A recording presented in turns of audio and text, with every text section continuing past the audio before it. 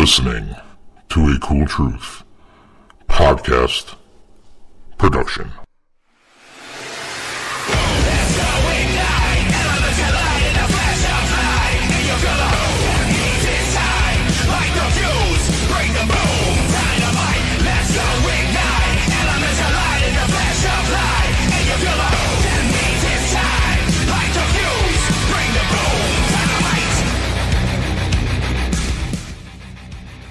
All right, what's up? What's up? What's up, baby? Cool Truth, AEW Dynamite Review, Retromania Wrestling Podcast Network, Cool Truth Podcast Productions. I'm AC. With me, the one and only White House. What's up? What's up? What's up? How we doing, Mr. White House? Oh, very good, brother. Very good, very good. Favorite night of the week, Wednesday night. Not only for AEW, we do this podcast, so very excited. I'm looking forward to getting into the show. But, no, everything is good, and good. Baseball is coming back. We'll see. They're working on one thing is just, all they're working on is trying to get the length right. And if that's the only thing they got to work on, then good times ahead. So I'm very, very hopeful. Very, very excited. All right. We'll see. We'll see how that goes. I'm going to reserve judgment. I'm down on it, so I'm going to reserve judgment. But I got to say, yeah, I'm with you. Wednesday night is the night. Yes. I'm to the point where I enjoy the podcast more than the wrestling, but we'll get into it. Last couple of weeks, yeah. So anyway, before we get into the AEW, I know you caught a little bit of it.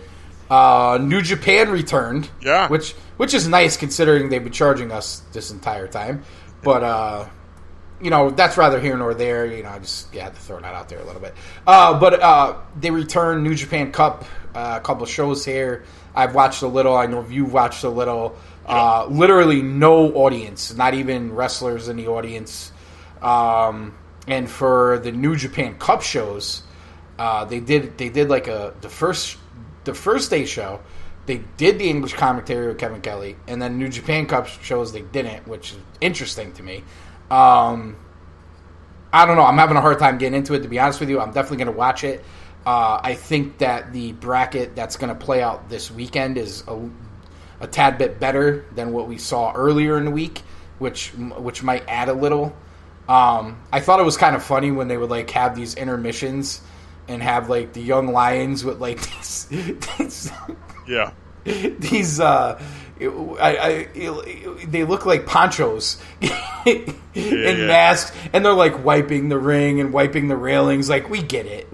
I mean, I know they're trying to be safe and give you the right optics and all that, but I thought it was pretty funny. So it'll be interesting. I guess we'll touch on it as we go here. If it gets really good, maybe we'll do a show. Who knows? I don't know for it to the point of doing a show, but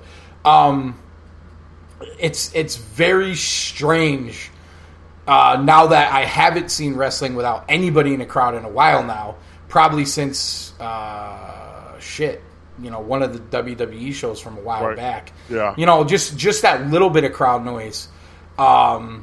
And then going to silence and like grunting and then New Japan Cup. And I'm not trying to be rude. This is how it sounds to me. Right.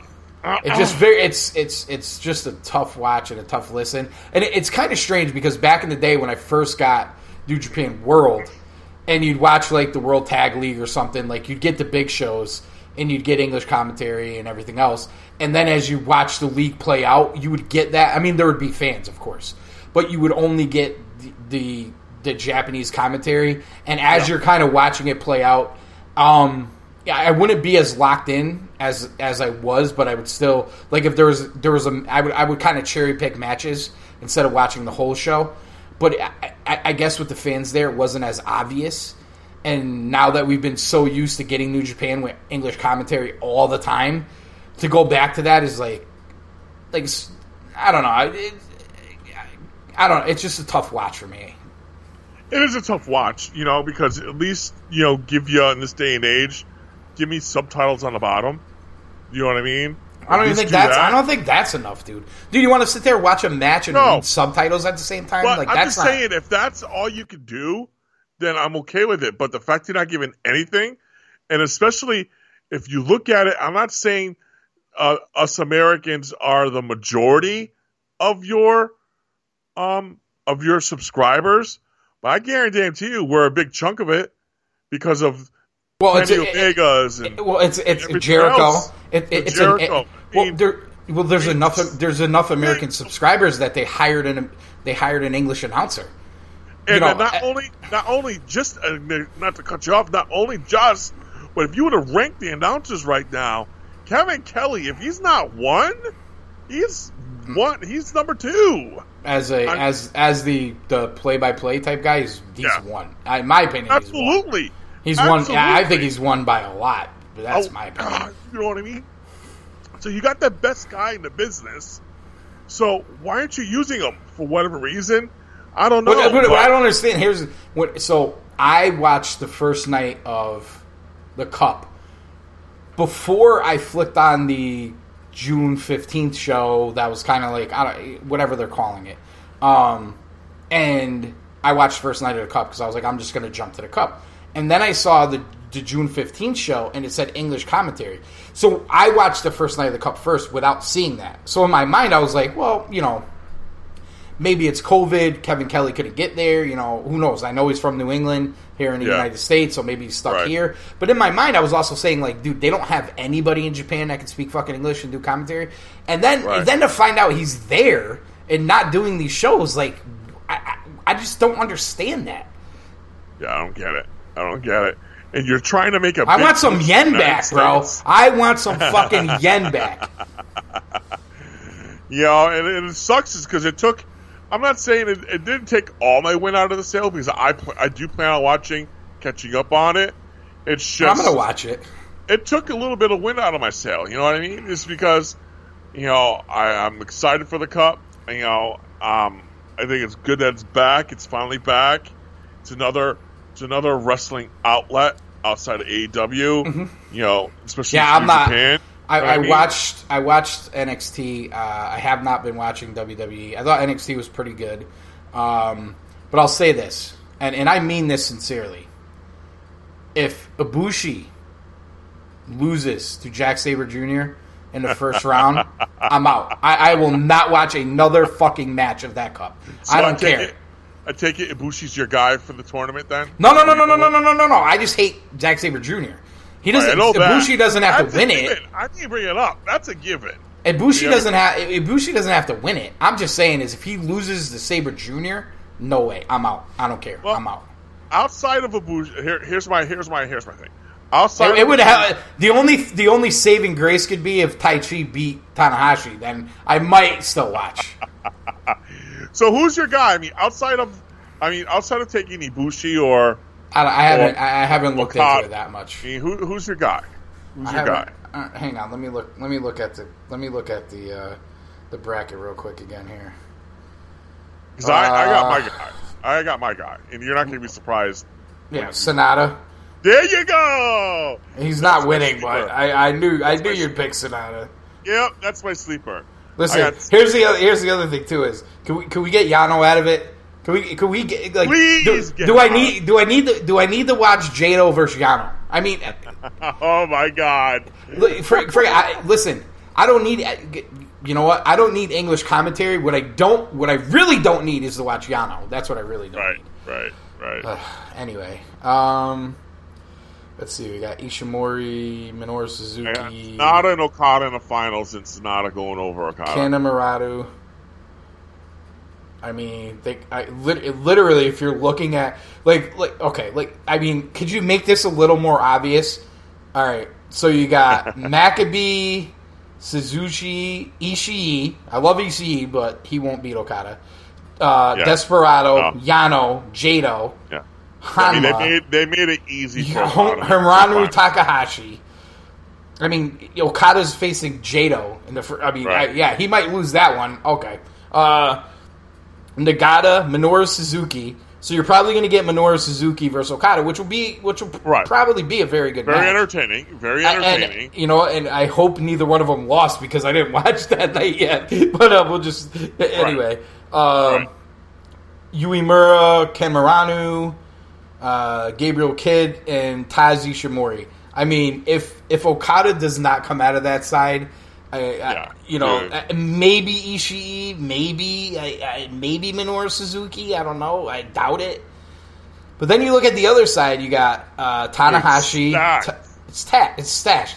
Tanahashi, Taichi, Ibushi, String Bean, Sabre Jr., Taguchi, Sonata, Sho, Tagachi, Tenzan, Yoshihashi, Bushi, Kojima, Evil, Haruki Goto, and Yujiro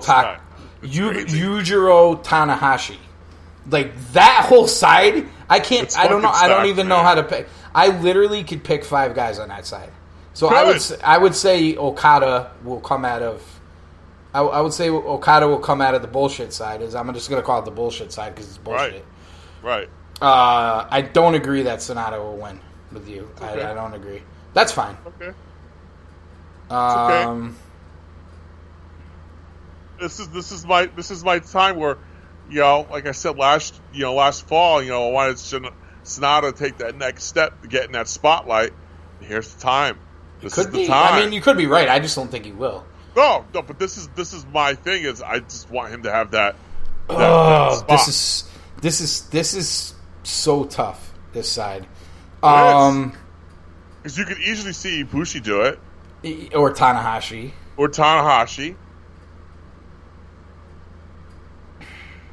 But I figure they're gonna. I'm gonna go outside the box, and almost along the lines of you. Yeah. I'm gonna go with Yujiro Takahashi. I have no problem with that. Because this is a guy who needs it.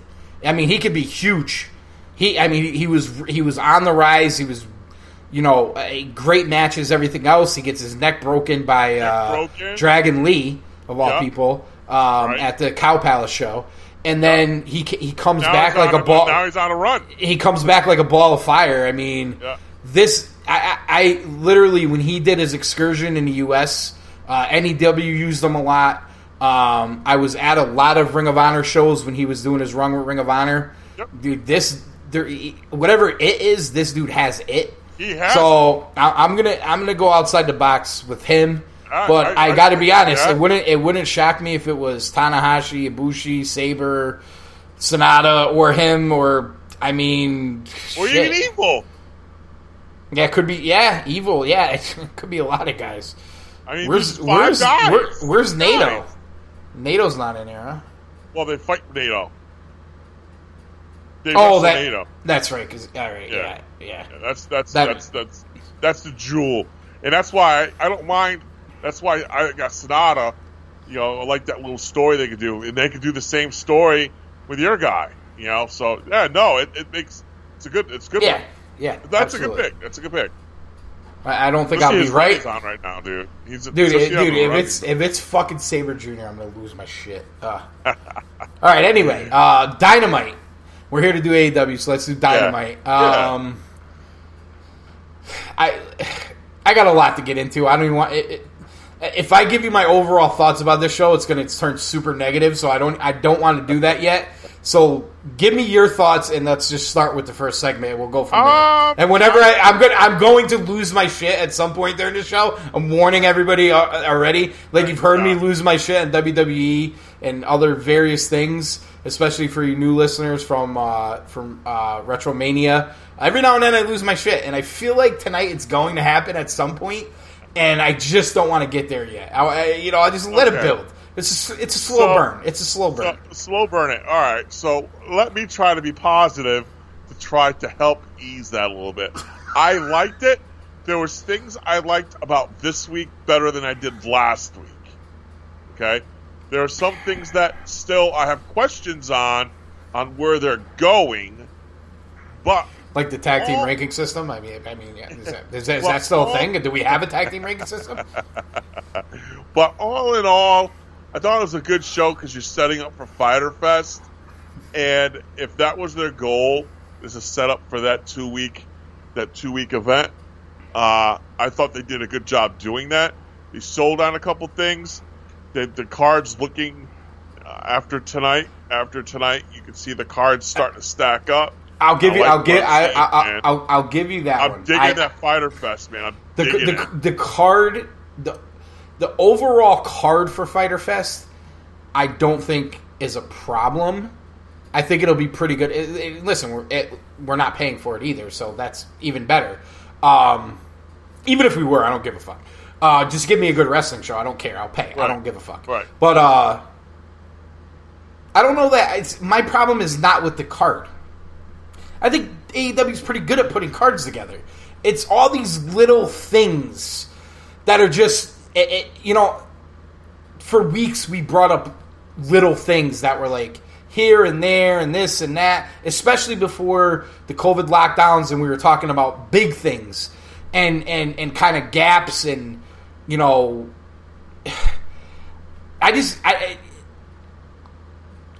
it's becoming very apparent that they had a plan before COVID lockdowns, and their plans got blown up. I get it.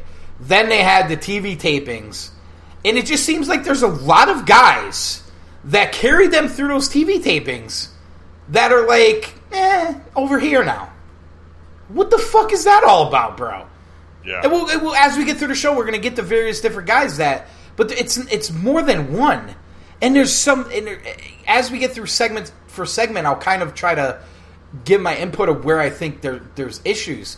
But it just seems like, it was almost like, all right, we're going this way, COVID lockdown, reset. Okay, this is what we're doing through COVID lockdown.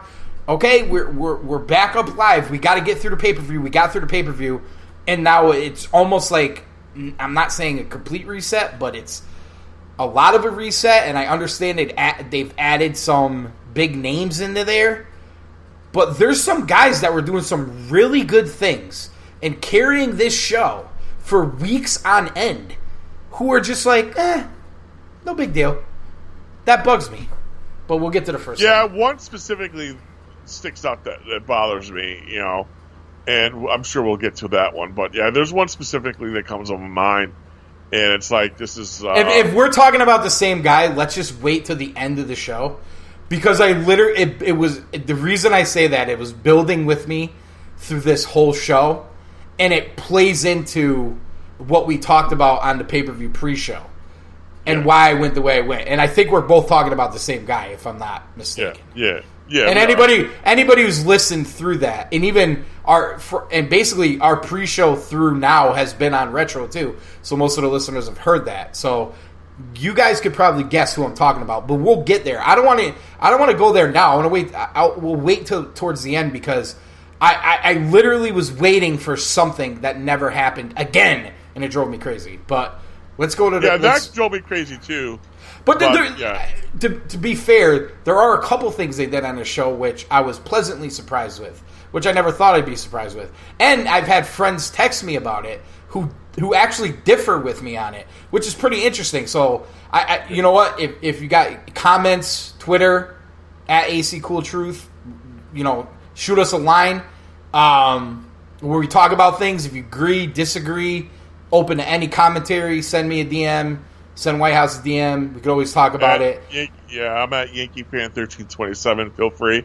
Yeah, hit us up on Twitter. Leave a comment. Disagree, and listen, don't like something about what I say. Man. Honestly, we throw people on the show all the time. So if you engage and you have good points, whether I agree or he disagrees or whatever, we will gladly bring you on the show and debate it in a nice way, in a positive way, for sure.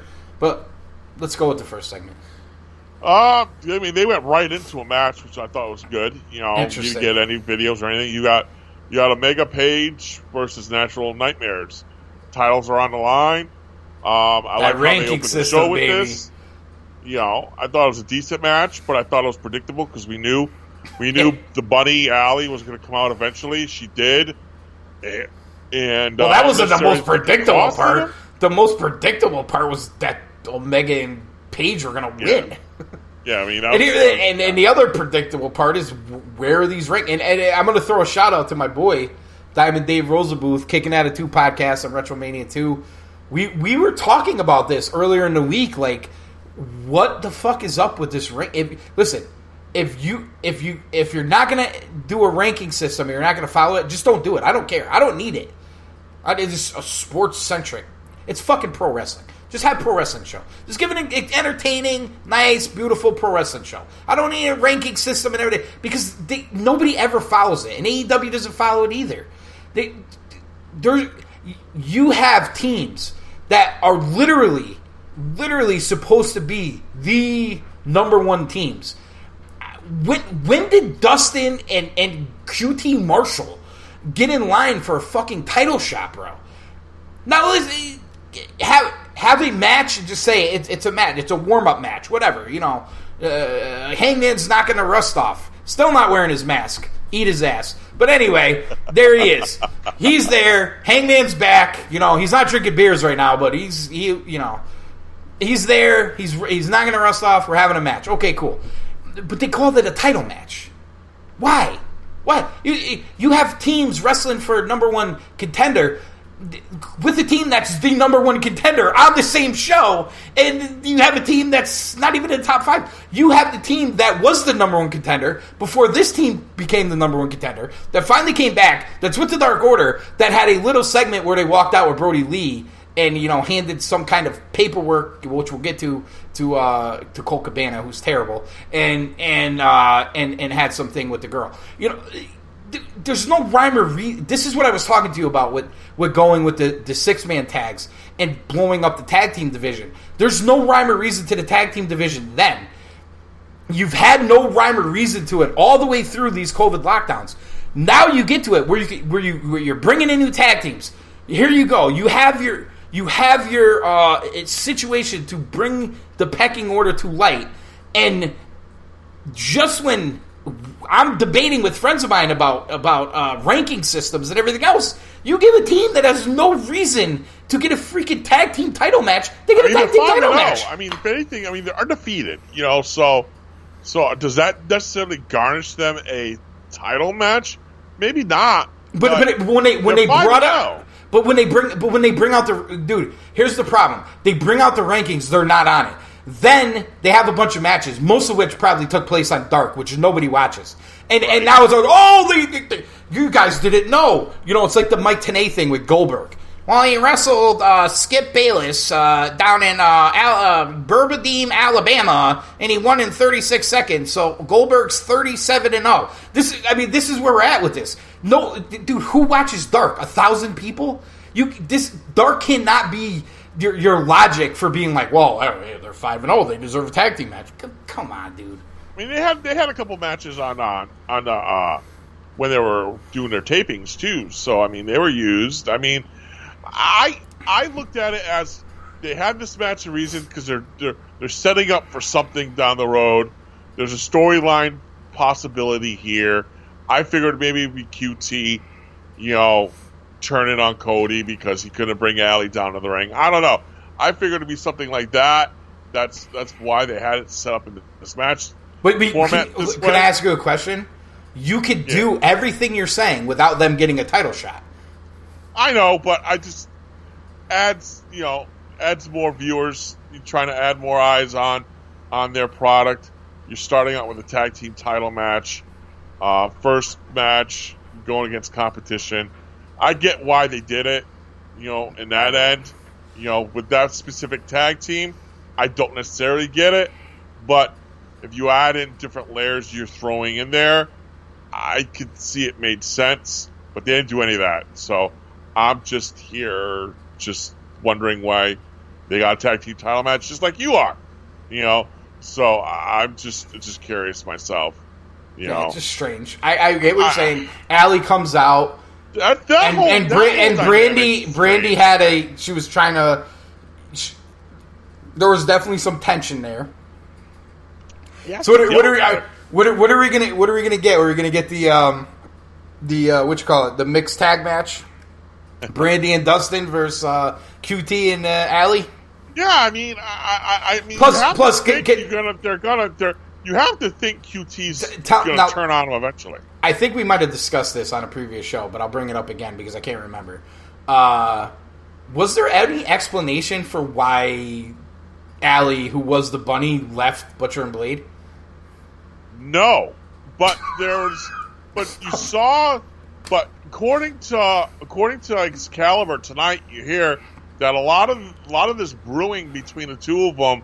You saw a little bit of that happen on Dark, but again, for those who don't watch Dark, here's a solution, and I'm being serious about this. Here's a solution to this problem. If you are going to advance these kind of now, this is if you're just watching Dynamite and the pay-per-views, these are legit questions, and I'm going to venture that at least 50% of our listeners probably don't watch Dark, probably even more. I would say even a little bit more. Okay, so here's a nice way to solve this problem. Why not, if you're doing something that big on Dark, show that highlight on Dynamite to give people a reason to watch Dark, and B, an explanation of what they're watching. They do better than that. I mean, and here's the other thing: why the fuck are Butcher and Blade wearing white all of a sudden? I don't know. It's weird. I thought that was weird, but we're jumping the gun a little bit here. Because, dude, a lot of shit aggravated me on this show today. I'm not gonna lie to you. The white didn't aggravate me. It just threw me off. Well, they've been doing it for a couple weeks now, and it just popped in my head to say it now. Like, why are they wearing white now all of a sudden? I don't know. It's so weird, dude. It is weird. It's weird, but I mean, Butcher had a pretty cool 9 Inch Nails shirt on, so I can't go that far, man. That's pretty cool. But could Blade have worn black and he could have worn black pants, or could they have at least been in the gear we've seen him in for months and months and months? Now they're wearing all white. Maybe I'm nitpicking. I don't know. It just so much is just starting not to add up, and it's very aggravating. So I mean, obviously we knew Kenny Omega and Page were going to get the win, and then that sets up we get right into a video package, and I jotted this down as I was keeping track of how the segments were going. They needed what they did in that 2-minute segment there of the video of Anna Jay. My God, she's hot. They need to do that more with ladies, because I learned more about her in those 2 minutes than you know about Sheeta. than we know about Sheeta. I mean, I thought it was a really good. It was a good way to talk up a young up and comer, a ladies wrestler. So I think they should be doing more of those. Because and I'll tell you, this was, of all the matches tonight, this one with Anna Jay and Abaddon, this one surprised me a lot, because you saw characters. The Abaddon, she's got that ring gimmick of that chick coming out of the TV screen. I liked it. I'm a horror fanatic, so I kind of dug it. It was different, and I can't get enough of Anna Jay. I'm not going to lie to you. I think she's pretty hot, and I just throughout the night, you get these little comments. Well, for the first half of the night, you got the Britt Baker comments, and this one made me laugh out loud. I literally, not a figure of speech, laughed out loud when Britt sent Tony the card on a string, and it was Aberdeen needs Jesus. I thought that was pretty funny. Yeah. It was brought up that Glacier was the one who trained Anna Jay. I thought that was interesting, and right after that, you saw Aberdeen get the upset win. And I think, they have something with this Anna Jay. You saw, more come out. You saw more things after the match that were a little bit more interesting than the match. But I thought Aberdeen had some moves in there. I thought they have something they can work with. I think they're giving you a creepy heel in the and shout out to our boy Blading for Truth, Jeff Edwards, for reminding me of the name Su Yung from Impact. Kind of had that weird, creepy Yeah. I want to say, but I liked her gimmick better than this one. But I think you got that kind of like weird, creepy gimmick as kind of the heel for Shida. I still think we need more. We need more. We need more from Shida of what she.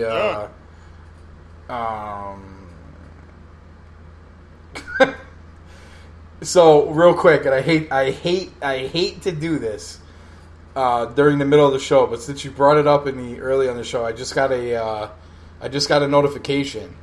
Some players believe the latest offer doesn't guarantee enough money to distinguish it from other MLB proposals. So here we are with baseball. Now we're back. Here we go. We just had the announcement that it was almost done, almost finalized. Hey, baseball. Fuck you. Don't play. Fuckers. Don't play. You can't do this to me. Take next year off too, please. I'm done. I don't. NBA, you don't want to play. Kyrie Irving, you don't want to play. Go ahead, don't play. I don't care. Listen, well, Kyrie wants to form a new league. Here's where I'm at. Here's where I'm at with pro sports right now. Although I've missed it a lot, I will not lie that I've missed it a lot. What I've learned is over these last 3 or 4 months is I can find other ways to entertain myself. Yes. So if you go away, goodbye. Yes. That's the key. I will continue to watch the UFC, who's done nothing but step up, and I'll continue to watch pro wrestling, even though it annoys the fuck out of me, because they stepped up too. So, fuck you. That's where I'm at. Anyway. And so I thought we saw more stuff happen after the match that were, not disrespect to the match, that were a little bit more interesting than the match. You saw Dark Order, Brody Lee come out, walk down, hand Colt Cabana an envelope. We find out what that envelope is towards the end of the night. Obviously, it's some sort of contract. Then you saw the Dark Order go in the ring, help Anna out of the ring. They escort her back up, and it appears that she's joining Dark Order. Now, having somebody like Anna in the Dark Order, I think kind of makes sense. One, you're adding a female to that, so it gets them involved in a little bit more storylines, and it gets Dark Order into the women's division as well with Anna Jay. So I'm kind of digging it. I mean, she was already trying to be a heel anyway, but now you're giving Brody Lee some more. So people here's in my the Dark question. Order. Here's my question now. Go ahead. Statlander's hurt, and we didn't like her. We didn't like her anyway. She's hurt. You got Shida. You got Penelope, who's next up for the title match. Yep. You now have this new girl, whatever the fuck her name is, the weirdo. Abaddon. Now you're going to turn Anna Jay heel with Brody. Right? Well, she was already a heel. She was 0-2. She's going to stay heel. Yeah. Where are the baby faces? Yeah. I mean, you got Big Swole. I mean, she's a Where is baby she? face. Where is she? You see fucking around with Britt Baker. Come on, dude. Yeah. Yeah. Where are the baby faces in this company? Well, I mean, they use a lot of tweeners. You know what I mean? Here's the problem. They have a lot of tweeners, and they have a lot of heels, and they don't have a lot of baby faces. And I think it's a major problem. Yeah, with this women's division, yeah. I think it's beyond that. I think it's with a lot of things. But not right. I mean, I think for your point with the men's division, yeah. But as we discussed last week with our boy Edwards, once you take those tag belts off Omega and Page, a lot of that problems will be solved. On the in the men's side. Yeah, maybe. Yeah. In theory. I'm just saying on paper and in theory. In theory. Obviously they have to go out and do it. Well, it would add 2 huge baby faces to the situation, of course. But this case, I think that's part of the issue with the women's division. It just seems like it's a very. It seems like they're and take the women's division out of it for a second. It just seems like what they're doing is it's very repetitive. Where we're gonna build up this heel, huge, badass heel, babyface knocks him off, and it's the same 1 or 2 or 3 babyfaces that's every time. In the 1980s, man. Yeah. But it's not, dude. It's not 1980 anymore, though. That's the problem. No, but that's old school. That's old school booking. I mean, that's feed the monster heel to the babyface. That's what they were doing to Hulk Hogan. Yeah. But true. But you'd have a 6-month build, a 1-year build. You would. Not we're going to build for 6 weeks, right? And then you're not going to see the guy for whatever. Yeah, yes, different day and age, of course. Yeah, Yeah. But that's what it seems like. That's what it seems like. Yeah. And hopefully this is a thing of this. They're going to continually bring in new talent with this women's division and see what happens. As much as we shit on Statlander, that injury, man, that kind of hurt him. No, I feel bad for her. Yeah, I mean, I'm not a big fan of her work, but I mean, everything you read about her, everybody loves her backstage. It's just story sucks. Yeah, absolutely. I don't want to see anybody injured. No, of course not. But here's the other side of it, and I'll bring this up again. And you see this with various talent on the AEW roster, where's the guidance? Where is somebody just pulling them aside? Like I said a couple weeks ago, like less is more. Nail 5 moves that are awesome instead of trying 10 and only getting 8 of them. And then you look, because here's the problem: when you go for 10 and 2 of them look like shit, the 2 that look like shit are more memorable than 8 that look great. But if you land 5, all of a sudden you have a great match. You know what I'm saying? Yeah, I agree.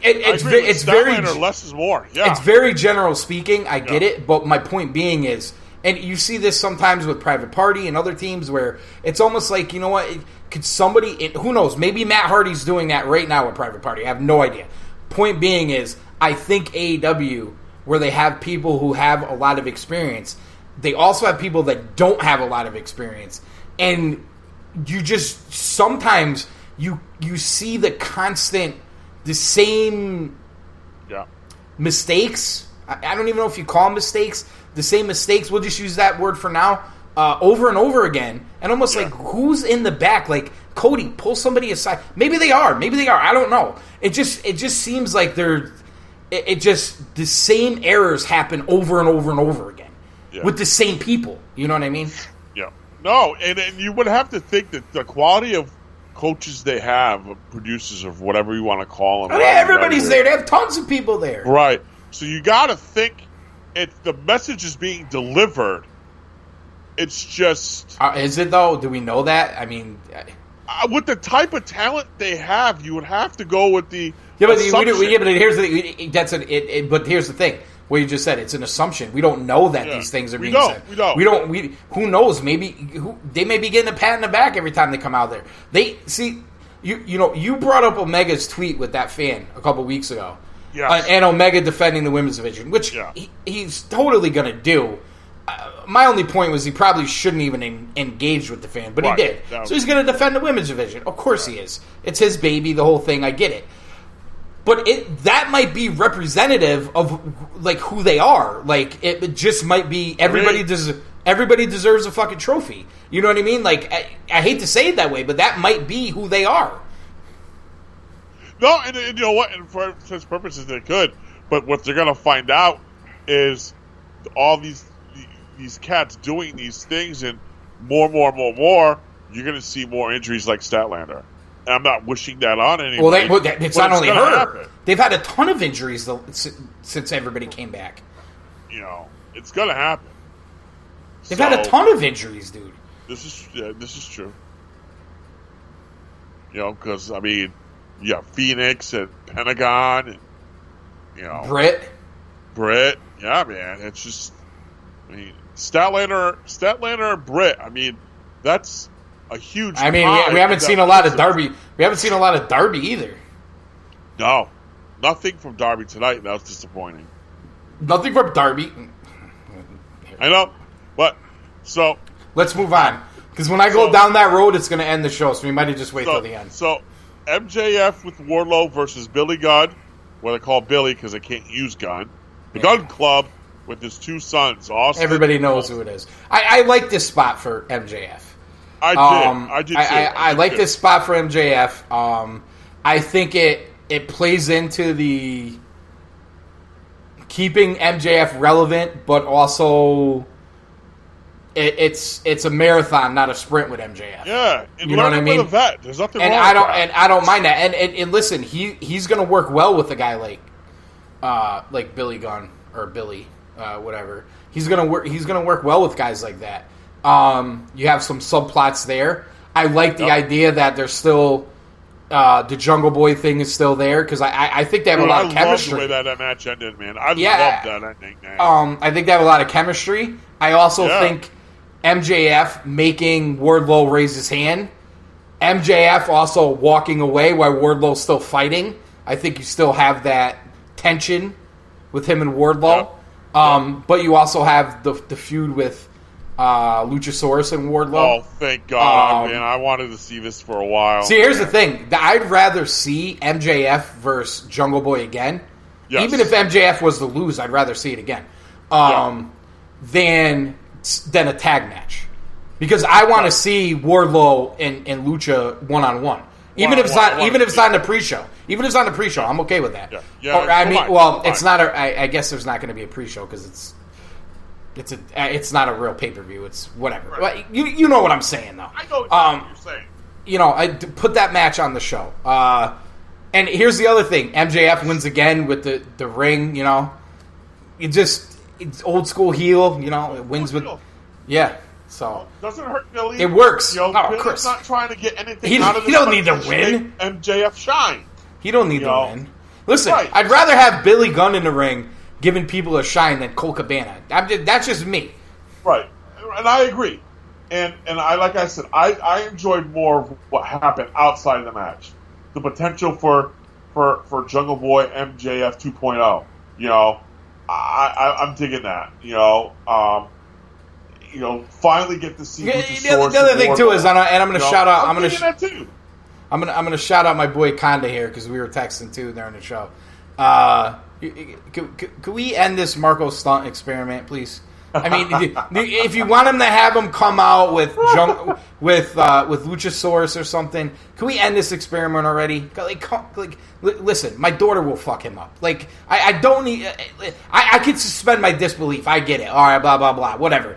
Not with him. Dude, it's like Bongino says. He's 65 pounds with a 64-pound sandbag on his back. Get the fuck out of here with fucking Marco Stunt. I'm so sick of it. Get him out of here. Ugh. So now we go into a Sammy G Jericho promo. Have him wrestle Alex Rio. Marvez. What? I said have him wrestle Rio. Should probably kick his ass. She'll kick his ass. He may like that, though. Listen, I don't want to know. He could be in some freaky stuff, man. You don't know. You never know. Stop it. It's like midget porn. Stop. Hey man, those Japanese are in some different stuff. Listen, we're going down a bad path here. Move on. So after the Sammy G Jericho promo, we were just setting up for the match later this evening. We get Britt Baker with Tony, and dude, he announces that at Fyter Fest we're going to get Sheeta versus Penelope Ford, and she just loses her shit on Tony. You're in a friendship timeout, and it was just, dude, I was just laughing. I don't know what she had. I don't know how much she had to drink tonight. I don't know if she was a little tipsy or just trying to have some fun. Just don't care. But dude, she was funny. She was fucking hilarious tonight. And then you saw Big Swole get behind the wheel, and they go on a joyride, and that's kind of how that segment ends. But I know your feelings on her, but man, I'm digging the shit that she's doing, man. Britt, even her, she's being relevant, man. I fucking love it. I'm moving in your direction. I think some of the stuff she's doing is pretty good. I think it's a lot better than when they first started doing it. Yeah. There was some awkward stuff. Now. She's getting better at it, of course. Plus, she's out with an injury, but they're keeping her relevant, which I think it just shows what they think of her, and what their plans are for her. And let's face it, she's good in the ring. Yes. I say she's finding her way, but the one thing I like about it is they're not giving up on it. They're working at it, and it's getting better, and which is cool. Like we goofed on it with the first time with Tony and everything else, but they almost use that to make it better down the road. You know what I mean? Which I like. Sometimes giving up on something right away is just like whatever. Like if you're gonna have like a hacker show and then just give up on it, you know, I mean that could be a thing you just give up on. I mean, some companies do those kind of things. Right. I'm just being an asshole. Only because me and a couple of friends were texting about that. We're like, and we don't even watch the show enough to even know. We're like, whatever happened to the hacker? The next day, it's like, oh, the hacker's gone. Oh, there we go. Yeah. It's like, oh boy. Can I say something else which I missed? It's kind of a rewind real quick. It's one of my nitpicks. I know it's kind of my shtick to rip JR, so I'm just gonna run with it, dude. When they had the brawl with MJF, Wardlow, and Jurassic Express, we're watching like the barricade move and all the talent who's around the ring making all the noise, like run out and fight. And JR's like, oh, they're clearing all the talent out of the locker room. They're clearing out the talent in the locker room. The locker room. The locker room. They're 6 inches away, bro. Like, we're watching them, you know, step over a barricade or move the barricade to beat up people. Like, locker room? Like, what are you talking? Like, dude, is he fucking Joe Biden? Does he have like a cue card on his lap that he's trying to read? I mean, come on, JR, be better. I know. Listen, this could be. People might think this is nitpick shit. I get it. It just annoys me. I'm sorry. To me, it's just stupid. Like, whatever. They're fighting. Yeah. Hey, the talent's coming out of the crowd and fighting each other. How easy is that to say? Well, the locker room's clearing out. Really? We're watching this with our eyes. Like, it's like John Sterling's home run call that gets caught before the fucking warning track. Hey, easy on John Sterling, man. It's the same shit. That's his damn shtick. There goes that man. There he goes. It's gonna be Oh, I can't really. Susan, we don't have a monitor. He caught it. Then you go watch it on TV. It didn't even go 200 feet. That's JR. That's such a dick move. Had to bring up Sterling. Because it's true, and you fucking know it. It is true, and you know it. Such a douche move. It's not. It's true. So now we have Cody and Arn coming out to the ring, and against Cody's next opponent. And throughout the week, started over the weekend or beginning of the week, I started seeing some stuff that Ricky Starks was the potential opponent. I wasn't trying to get my hopes up high, you know, dirt shits and all that stuff. But in the back of my mind, I was hoping it was going to be this cat because I really, really liked this kid from watching him back in February in NWA. He stood out to me, so I was pretty excited, but I just didn't want to get my hopes up high. I'm sure he was happy because he wrestled in front of more people tonight than he did at NWA. I know, man. It was a good match. and it wasn't the match. I mean, it was a good match, don't get me wrong. But, again, I don't know if I'm reading into it, but I found Cody on the mic was more interesting of what he said than the actual match. You know, his interesting choice of words. The Elite? Is he in the Elite? Where's the Nightmare Family? Where were they last week? And this is the second time he's done this. He did this a month ago It's the only thing I could come up with. He did it a month or two ago, again, for getting jumped or something or another with Inner Circle. I don't remember the exact words he used, but he was wondering where everybody was, and he was wondering if he was in Elite. And he said it in laughing, in jest. And I don't remember the exact dialogue.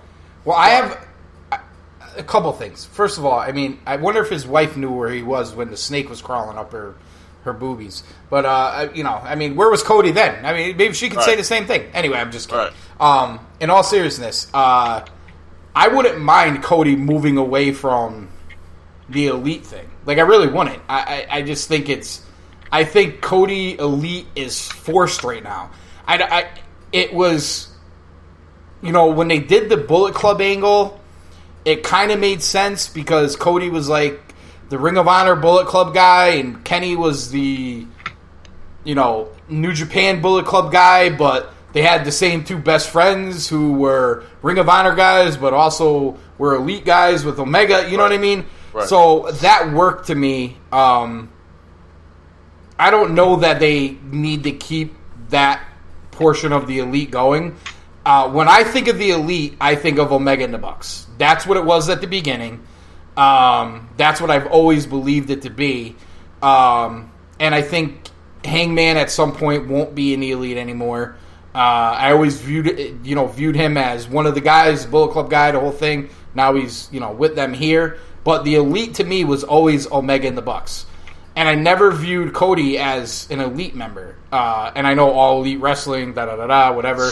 Like Jericho said, these pumpkin-headed dipshits named the company after themselves, which is fucking hilarious when he said that, by the way. Right, it's so funny. But anyway, I could see Cody getting out of that. I could see him,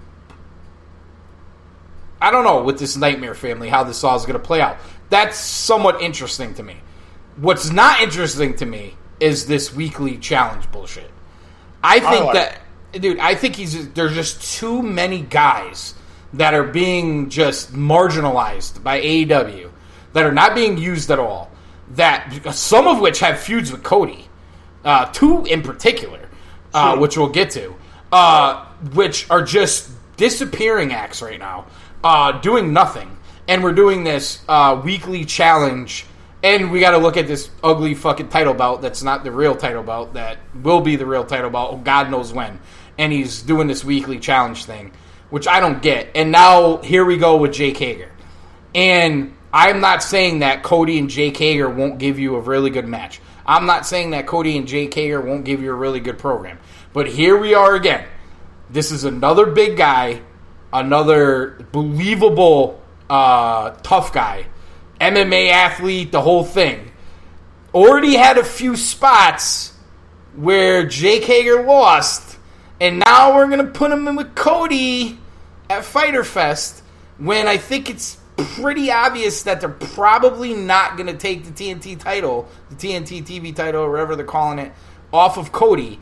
And we're going to get another big spot where Jake Hager loses. And here, it just seems like a repetitive thing that they're doing with all these guys. And listen, kudos to you, because you brought it up.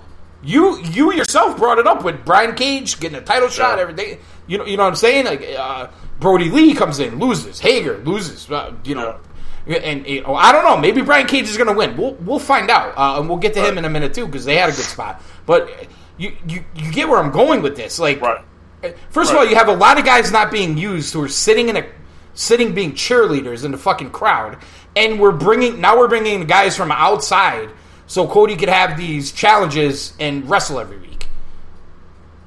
I don't know, man. I don't know. It's just not working for me.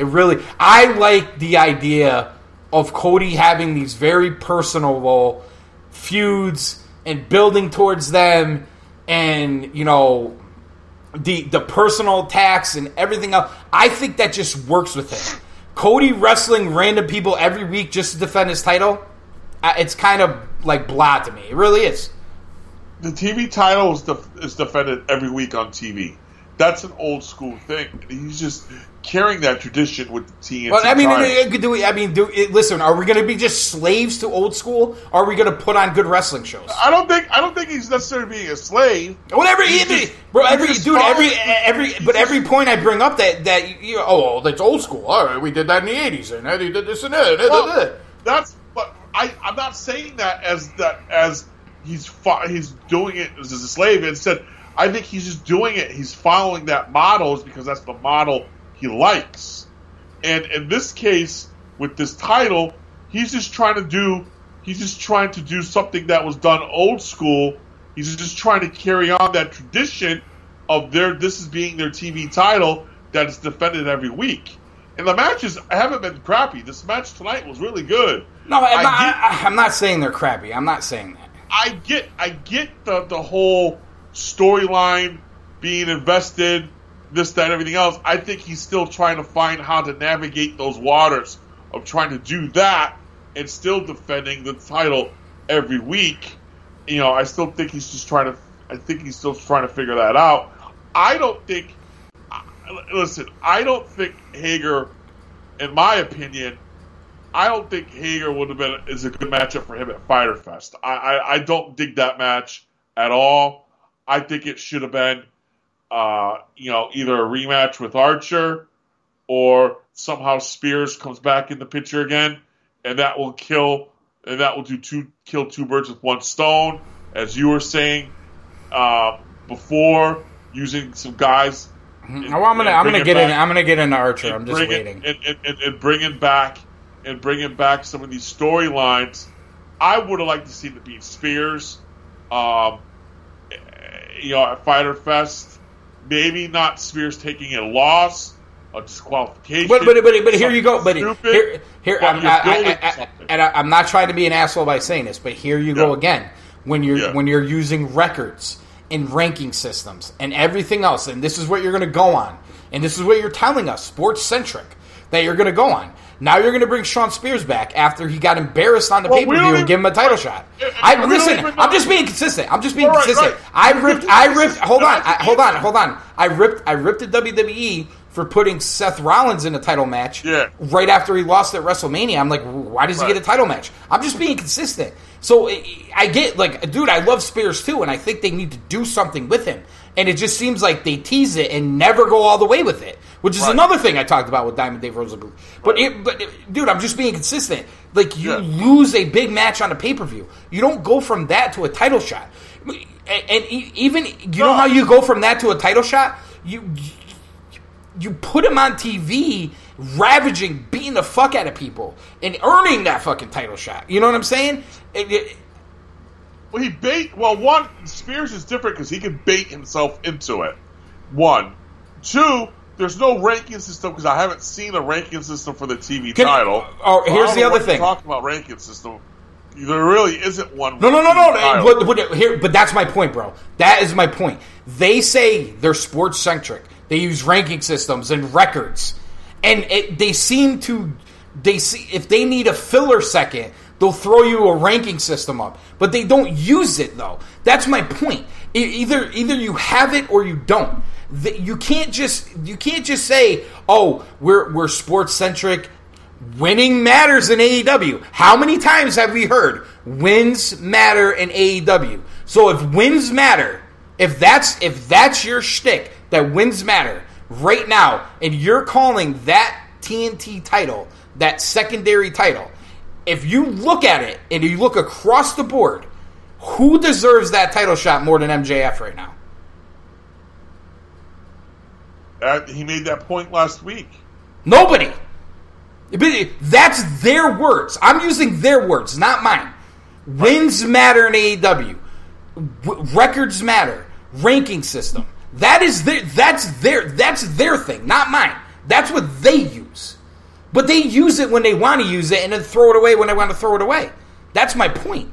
So, okay, so there's no rankings for this TNT title because it's an open challenge every week. It's an open challenge. Great. So that's where we're at now with Cody. Open challenge. So by doing that, you took, and I didn't want to go here yet, but I'm just going to go here because it's fucking annoying the shit out of me. You took Lance Archer And they did everything that I fucking knew they were going to do, which is the reason why I wanted them to win the match. Because I knew if he lost the match that they were going to fucking do this. They gave him one goddamn segment with Snake since then. It's 5 weeks. Nothing with him on Dynamite. That one stupid segment. That's it. Listen, I want to hear about Dark. I don't want to hear about Dark. Nothing with Lance Archer. He's non-existent. Jake the Snake's non-existent right now. If I turn on Dynamite, they're an afterthought. An afterthought. They're the hottest heel in pro wrestling. But the hottest wrestler in pro wrestling. Everybody's going crazy. Lance Archer took them, carried them through the COVID lockdowns, everything else. And then he loses to Cody and goes away. This is the same shit that we bitch about with Vince. It's the same thing. Let's be fair, bro. It's the same thing that we bitch about with Vince. There's so many ways they could go with this that it would be better. This whole thing was about Cody got his big win. They put the title on him. It's all about Cody now, which is fine. Same shit that you bitch about with fucking Cena. Guy loses to him, he gets buried, right? That's what we talked about. Is Cody not doing the same thing right now? I can't say. And they're doing the same thing with Moxley. They're doing the same thing with Moxley, too. They're doing the same thing with Moxley. What do you need to see? You need to see Cody bury Jake Hager? You need to see Moxley. You need to see Moxley bury Brian Cage? I don't think that's going to happen. But it could. Right now, if you put a gun to my head and said you need to pick that match right now, I'm picking fucking Moxley. Oh, I'm picking Cage. No, I'm picking Moxley. I'm not falling for their bullshit again because it's too many times, bro. It's too many times. Trust me, I know. Listen. One, I never thought he should have been in this spot. I've said that. They should have. Brody Lee should have been in that spot. Well, Archer got Brody Lee to do something. Archer and Lee. I don't know what the fuck they're doing, man. Archer and Lee should have been held back. They shouldn't have been put in those spots. They fast tracked that shit because of the lockdowns and wanting to get the pay-per-view done. And those guys were there and they knew they could get the matches done. I get all that. But here's the thing: if you're going to do that and you want to have a fluid story situation and keep these guys relevant, how you come out of that is huge. And they came out of that like dog shit. I'm sorry, they just did. Even with Brody Lee, the decent segment tonight, but still, I mean, are you really excited about Brody Lee right now? Are you? Where was Shawn Spears? You have this. You have, first of all, you have the big segment with Tully that wasn't even aired on TV. We're screaming at him, right? Yeah. Wasn't even aired on TV. So if you're just watching Dynamite, you don't even know that happened. So when you see the scouts because last week there were scouts, this week there's no scouts. So that, again, no continuity. So you have scouts in the stadium last week. Tully's sitting there. Shawn Spears is sitting 5 rows back. If you sulking. If you didn't see that video of Tully ripping his asshole out, you have no idea why that happened. There was no mention of it on Dynamite. You have no idea why it happened. And then you go fast forward to this week, and you don't even see him on the show. How is this any different than all the shit we've been bitching about with the WWE for 5 fucking years? It's the same thing. That one doesn't. That piece doesn't make sense to me because you have something you could build on, and you could drop. You know, there's still things you could do because, I mean, they dropped the fucking bomb. Not even a bomb, but lack of a better word. Pipe bomb? When Tully handed Spears that fucking box with the glove in it, man. What he just again, nothing. Dude, and that's and of all the things you said, that one pisses me off the most because there's so much meaning behind that. And it's just still in limbo, and it's frustrating. Can I throw another one out there before we move on? Go ahead. What's going on with Mike Tyson? That's a good question, man. Come on, bro. Like you got all this publicity and everything else, and I get it's not a pay-per-view or whatever. You got all this publicity. And then Jericho's going on doing all these interviews. How him and Tyson are going to do all this crazy shit. It's not even a mention anymore. Did the deal break down? Did Khan not pony up the money? Like, what the fuck, dude? Oh man, I don't know, man. People were knocking them for doing that, saying they shouldn't go down that celebrity road, and I defended them. And I'm like, listen, Fox Sports, CBS Sports, ESPN, everybody reported. It was all over. Everybody showed it. I think Fox News had a spot on it. You know what I'm saying? Like CBS did too. Yeah. Everybody had a Mike Tyson, AEW, UFC, triple champ, Triple C, fucking Henry Cejudo, Rashad Evans, Vitor Belfort, the whole thing. Beautiful. Get all this publicity for it. And you know what? The people that said they shouldn't have done it are probably right, because here's the thing: once you do that, you got to follow up. What the fuck? What are you going to wait a month? Oh, they're back. Oh, Mike Tyson's going to run out on Fyter Fest and punch Jericho and cost them from losing the tag titles. And you know what I'm saying? Like, where are we going with all this? They're not even talking about it. No, man, I don't know, man. I don't know. That's a good one. No, I got a lot of good ones because I'm fucking pissed off. You're talking about Tyson, and I'm looking at I'm looking at a book at the moment, and I'm looking at a particular wrestler has the glove on his right hand, and I'm just like, where the fuck are they going with Spears? But I digress, man, and it's just that is a great. Listen, I might even call this show that. Where are they going with Spears, Archer, Tyson? Where are we going here? What are we doing here? Yeah, I mean, I don't know, because I mean, no mention of blood and guts anymore. We walked away from that. And listen, they want to do that in front of an arena. I get it, but to just ignore it that it was out there, you can't ignore this shit, dude. Well, I mean, I look at what they're doing with Spears. They're not doing anything with Spears. They're not doing anything with Archer. They're off. Archer's not even on TV. Spears is not even on TV. At least you get Brody Lee on TV, and and then I listened to Cody's comments tonight, and I mean, I don't know, man. All the points you've made are spot on, legit, and the one that of all these the one that I question the most is the Spears one, is because you go back a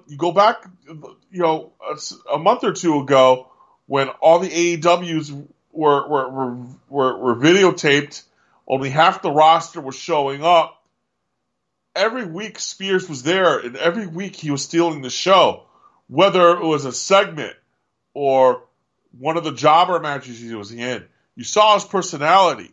You saw potential there, and the fact that he got you through those videotapings and you like what you saw, you throw him in a match with Dustin.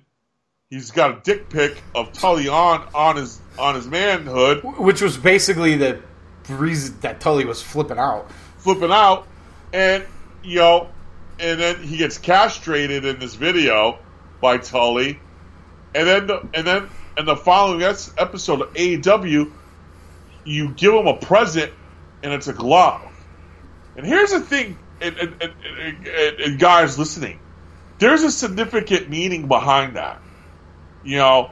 I'm doing prep for a show that we're trying to, the three of us, shout out to Edwards. I mean, mostly going to be you and Edwards. Right. But you're I'm the EP. I'm the EP on that. You're involved, so it's the three of us. I'm gonna narrate an EP. It's a trio. You guys are the historians. You guys are the. It's a trio. It's a 3-man effort, but you guys are the stars of that one. 100%. The book, rightly so. One of my favorite books. It's a Four Horsemen book. It's written by Dick Bourne. And if you, on the front cover of the book, you get the original Four Horsemen. Okay? Ole, Tully, JJ aren't Flair. That's your front cover. You turn to some bitch in the back, you get a nice picture of one of the most underrated wrestlers, one of the best wrestlers of all time, Barry fucking Windham, in his left hand holding the gorgeous old school United States champion, and on his right hand he has that exact black glove on. There's significant meaning to that glove that Tully gave him. He wants him to be a version of Barry Windham. And I'm telling you, they could go with this, and it will work. You know, well, if they actually go with it. And it's frustrating the piss out of me because you got Cody making his comments tonight. Because here I am, we're talking about, FTR obviously fits in this bill. Spears fits in this bill. And then you got MJF. Well, how about we got it all wrong? What if it's Cody, Spears, FTR? Interesting. Maybe. That will work too.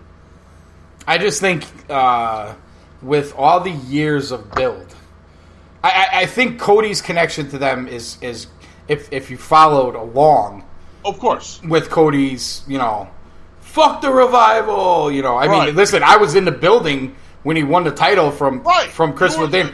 Speaking of which, where the fuck is SCU? But anyway, I just popped in my head, where the fuck's SCU? Scorpion Sky, man. Where? Scorpio. He likes Scorpion. Yeah. He loved to call him Scorpion. I don't know why. I like to bust your balls about that. Anyway, so where the fuck's SCU? But by the way, Cody beats Christopher Daniels, the Fallen Angel, for the ROH title. I was in the building, and they had this big, ROH. There's 1,000 streamers and everything else. We're in a Lowell Auditorium in Lowell, Mass. And Cody wins the title, and it's a pay-per-view, of course. But the Bucks are in the ring with him with their cell phones filming for being the Elite. And, Cody's got the whole crowd going, fuck the Revival, before they were not allowed to say it anymore for whatever reason. But Vince did whatever he did. I don't know, whoever. For whatever reason, they stopped saying it. But at that point, they were still saying it. So anyway, Cody was a part of that. But, I mean, the logical place to go with the Revival is with the Bucks. I don't know how that's all going to play out. The tag team division is very confusing. With you've injected Sabian and Jimmy Havoc as now a tag team that are involved in it. Best Friends is in there, of course. The Sex Gods have now emerged as a tag team. We didn't see Pride and Powerful, LAX. We didn't see them tonight. They're still there. Luchas, I know they're injured, but Lucha Brothers, they're lurking. FTR, Butcher and Blade. A ton of tag teams here. And it's kind of like a mishmash pit of shit right now. Not that the matches can't be great. They could be great. It's just, it almost feels to me like they don't know what to do. So they're just like, all right, you guys fight each other, you guys fight each other, you guys fight each other while we figure this out. I could be 100% wrong about this, and they may come up with something and may be tremendous, and I hope I'm wrong about it. But it just seems like it's like, we don't really know what to do yet, so you FTR, run out there, and then Butcher and Blade, jump in, and here we go, and we got this one, and I gotta say, Penelope looked beautiful in that match. I mean, just throwing it out there. Every time I see Penelope, I gotta throw it out there, and she looked beautiful. You stole the show. But you know what I'm saying? Match, man. And here's the other thing. Good. Here's the other thing. I don't know why this bothered me. Dude, I'm on another level tonight, I know. All you guys listen, I apologize. I know I'm like nitpicking every little fucking thing, and this is going to be another nitpick, but I don't know why it annoyed me. But, I mean, how many years are we going to do the Matt Jackson fucking rib back injury gimmick? How long? Matt, get surgery. Even pretend to get surgery, please. Do something. Like, every goddamn time they're in a big match, Matt, so he's got a rib taped, his back hurts. How many years? Like, let's be honest. The majority of people watching AEW have been following along with New Japan, Ring of Honor, following the Bucks, following Cody, following Kenny Omega. So when you do this stuff, this is not new to a lot of us. I'm sorry, it just isn't. Oh, it happened in a Stampede match. So the guy who got One Wing Angeled like 20 feet up through wood or whatever the fuck he went through. Sammy Guevara is fine, but Matt Jackson, his ribs, they're done. Yeah, he's done. I mean, he only had 3 months off. I mean, let's be honest. Where was Matt and Nick Jackson during all these lockdowns? They weren't fucking there. Hangman Page, he wasn't there. You got carried on by Jericho. You got carried on by Sammy Guevara. You got carried on by Cody. You got carried on by Lance Archer. You got carried on by Brody Lee, by him coming aboard. Matt Hardy to an extent too. We could throw all Best Friends were there. Orange Cassidy, Sean Spears, great one. All these guys, and you look at half of them are not doing shit. And now you got this Tyson thing with Jericho, and next thing you know, now we have Jericho and Orange Cassidy. And listen, I don't even think it would be bad. And I think that Jericho probably brought that on with his commentary about Orange Cassidy.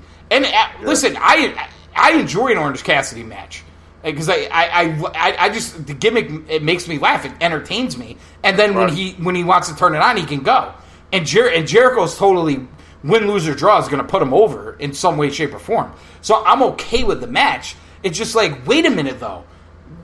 What happened to Mike Tyson? Right. No, yeah. Maybe they're going to go back to it. You have to think they are. They got to, listen, they have plenty they could go back to, let's be honest, bro. But I'll tell you, back to the tag match, though. I thought the end, though, how they made Kip pile drive Havoc. Dude, that was pretty fucking cool. Yeah, that was good. That was good. And then I don't think that tag team is long for. Again, this is something where what do we do with these guys? Let's throw them in a tag team. You know what I mean? Like, I don't think that tag team's long for the world. I think Penelope and Kip, they have bigger plans for. And dude, and honestly, like, you got Janela, you got Moxley, you got Darby Allin, you got what's his name, Jimmy Havoc. We could probably bring in a few other names. Like, you want to have another division. Where the fuck's the hardcore division? Like, it just went away. Like, they were doing it and they just went away from it. Right. Maybe it's a TNT thing. I don't know. Maybe, yeah. Maybe they have visions of WCW hardcore matches and they wanted not to have those dancing in their brain. Yeah, but these guys. Yeah, but these guys weren't there then, though. It's TNT, but it's a different company now. Sure. No, that'd be cool. I mean, they got enough talent for it. They got decent talent to pull it off for sure. I'm just saying. You know what I'm getting at, though. Yeah. No, I do. No, it makes sense. But I thought again, there's some more interesting things happened after the match. Yep. You had Butcher the Blade get involved. Wearing white. FTR comes out. So now you have all four tag teams, beating the piss out of each other. And then with FTR and Young Bucks standing tall at the end. So I wonder where they're going with all that. Does this not scream to a hold up, players? 4-way tag team match. Yeah. Can you not, would you be shocked if we got a 4-way tag team match at Fyter Fest? I would not, bro. I would not. After tonight, I would not be. You could see it coming. You could just see it coming. Yeah. You could see it coming. Like, really kind. What a spot fest match that's going to be. What's Hardy doing? Like, where's Matt Hardy? I mean, so many things. He's an advantage in Private Party. Yeah, great. That's Hardy. Okay.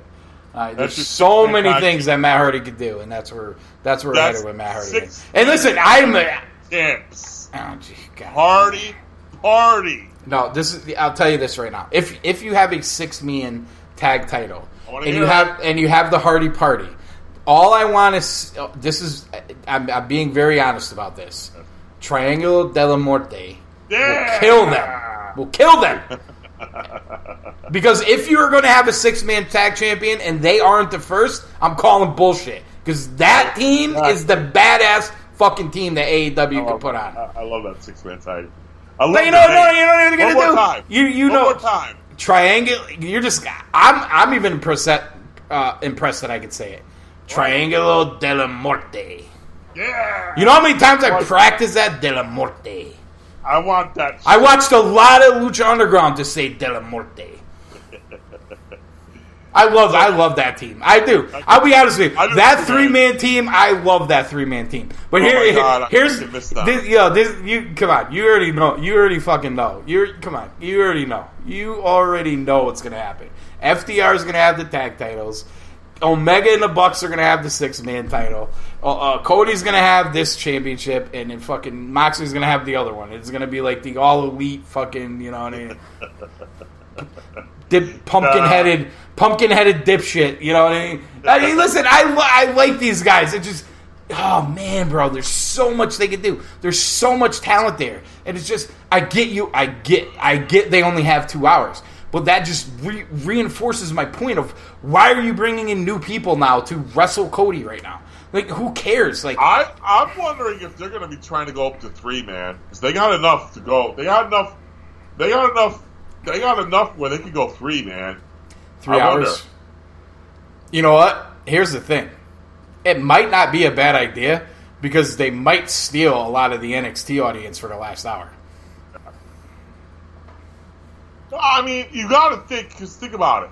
We didn't see Spears tonight. We didn't see Archer tonight. Stop reminding me.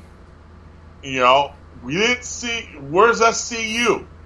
You know, Pentagon and Ray are going to be coming back soon. Pac's going to be able to travel back here soon.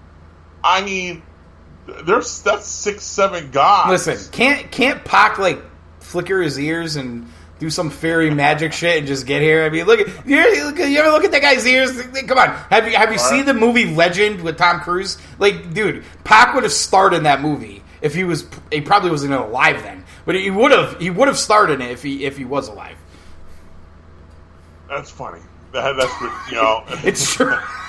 I love Pac. Triangulo della Morte. Love him. I'm not knocking him. I love Pac. I dig Pac. I dig everything that Pac's doing on this show. I told you I would have put the tag titles on Lucha Brothers, and I would have put that TV title, TNT title, on fucking Pac.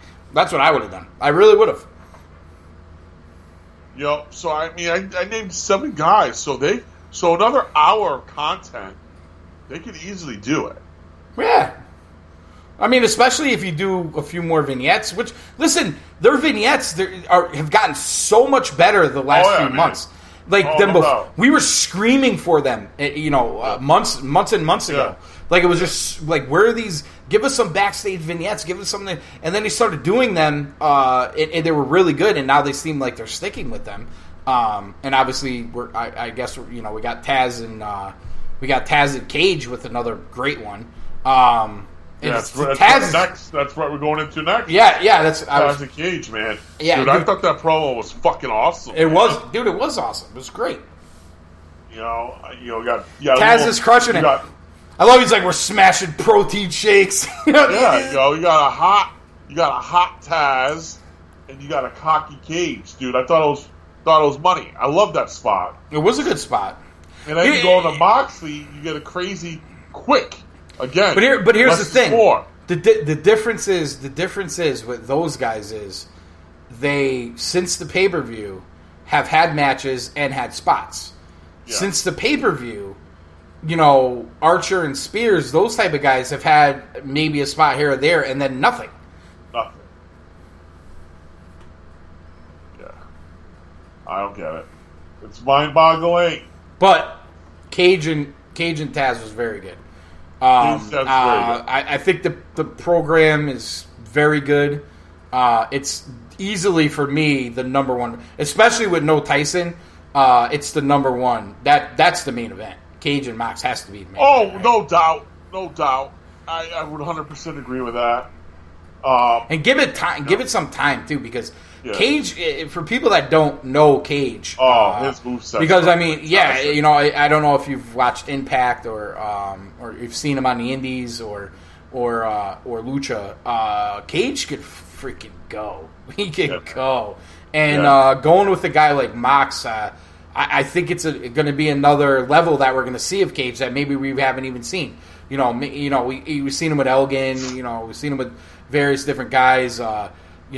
Even Tessa. But with a guy like Mox, this is and then having Taz as his mouthpiece, this is a huge spot for Cage. Tony Khan's a huge fan of his. So that I don't know how that plays into what they're going to do here. I think Moxley could be one of their big guys without a title belt, so that may play into it also. So we'll see how it plays out. My fear is that we go down the Archer way, where you build them up with the mouthpiece, you build them up with the matches, you got them, red hot, white hot, whatever you want to call it, and then he loses the match, and we'll see you when when we're not wearing masks. You know what I mean? Right. No,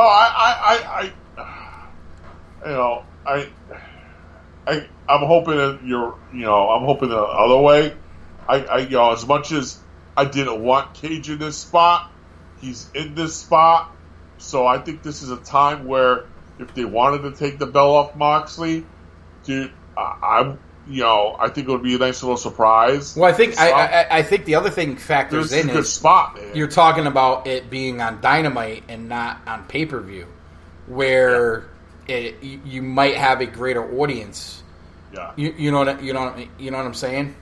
Which if they ever wanted to test out the 3-hour theory, maybe the second week, because Lucha did that in the past where it was a 2-hour show, but then like second and third, parts of Lucha Ultima Lucha, they would do like 3 hours instead of 2 hours.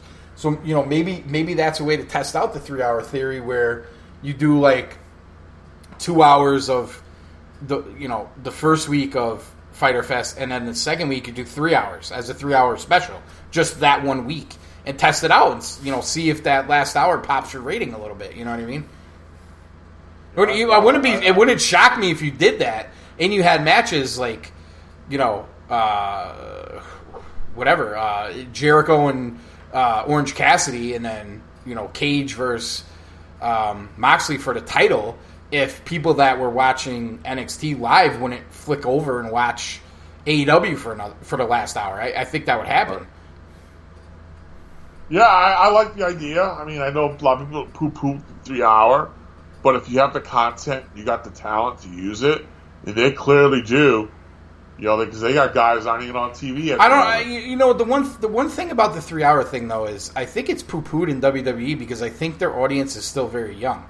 You know what I mean? I think there's a large portion of that audience that is 8-year-olds that their soccer mom lets them watch the fucking show for an hour and a half and then they got to turn it off. You know what I'm saying? And then you obviously have your hardcores out there, and I'm not disparaging them. I'm just saying people watch it every week. I don't happen to be one of them anymore, but there are people, I have friends that do it, and it's totally fine. I'm not knocking them. I'm just saying there's a large portion of their audience that's pretty young. I get the sense with AEW, it's that middle of the road, hardcore fan that would watch that third hour of pro wrestling. I mean, let's be honest. WWE putting NXT up against AEW was brilliant in the sense that they probably stole 25% of their audience by doing it, like live audience. Yeah. They may go back and watch it later in the week. I don't know. But your overnight cable rating, which is what everybody looks at, they probably stole 25% of their audience by doing that. Would they get that 25% back for a third hour? Maybe not every week, but on a special occasion like the main event of Fyter Fest. It could happen. I don't know. Right. No, I agree. I haven't heard that they're going to do it, but it might be a good idea. It's just something that popped into my head. So after the Taz Cage video, we go into a little Mox quick video, and then from Moxley, which was, again, with Moxley for me, less is more, and I think you got that again tonight. Yeah, and pretty good. That works for him, and that works for him. And then we get into a lineup for next week, and next week is looking like to be a pretty decent card. You got Sammy and Matt, you got Colt you got Colt Cabana, Brody Lee versus Sonny Kiss and Joey Janela. One I'm looking forward to the most is Luchasaurus and Wardlow in a lumberjack match. I think that one's going to be pretty interesting. And then they said Mox will be wrestling as well. Who we don't know. That's for next week. That's for next week. And then they dip into Fyter Fest and they announced at that moment the 3 matches were Cody Hagar, Sheeta Ford, Moxley, and Cage. So those were the 3 at that moment, the 3 matches they had on that card. So from that segue, we go into the last Britt Baker video. So this will be her 3rd video of this evening. And if that doesn't tell you how they think of her, then if you guys don't figure out that they're high on her, I don't know what else to tell you. She's in a dumpster. She's asking where Tony is. It was actually pretty good. Dude. You left me in here for 5 hours. She was like, no, really? It was like an hour. Yeah, I had to go to the bathroom. Text Tony right now. So I thought it was a good spot. It was funny. He continued on from the evening, and you get this funny haha moment. So for Britt, we go. It looks like we're getting ready for the main event. We got Matt Hardy joining an announce table, which I was pretty psyched about. So now we go into Sammy G. I thought he was okay. I think he was a little quiet. He was a little quiet. Yeah, he was okay. He wasn't Jericho, that's for sure. No, he's not. You got Sammy G. He kind of reminded me when they put Omega on commentary. I was like, okay. And my first question is, you know, and again, this is maybe me doing a version of you nitpicking a little bit, but you got Sammy G and Jericho coming down to the ring. You want to cut to our commercial, fine. You got to pay the bills. But at least the pick and pick, we could be watching what Sammy G's doing. Yeah, I know. They do the pick and pick like in the worst spots. They never do it when you should do it. They do it in the stupidest spots. You know, so I had to write that down. I had to remember that. I mean, especially since there's no real fans in there yet. So, what did they do when you went to commercial? Like, dance for their fucking locker room? You know he was going to be doing some funny spots. But I'll tell you what, some of the moves that Sammy G pulled out tonight, dude, he looked really good in the ring tonight. And, I thought it was a solid match. I was curious to see where Cassidy was going to pop in. The camel angle, the cameraman they used to trip up Sammy G, best friends, got the win. I was wrong. I thought they would have the La Sex Gods win, but I was wrong. And then Sammy G comes into the ring after the match and has his little spot with Jericho. I was wrong. I thought the writing was on the wall. This is a good spot to put Jericho and Sammy G in. They go to Fyter Fest as the number 1 contenders, but they're keeping they're keeping that for the best friends. So how I had that story written out, I was incorrect. Yeah,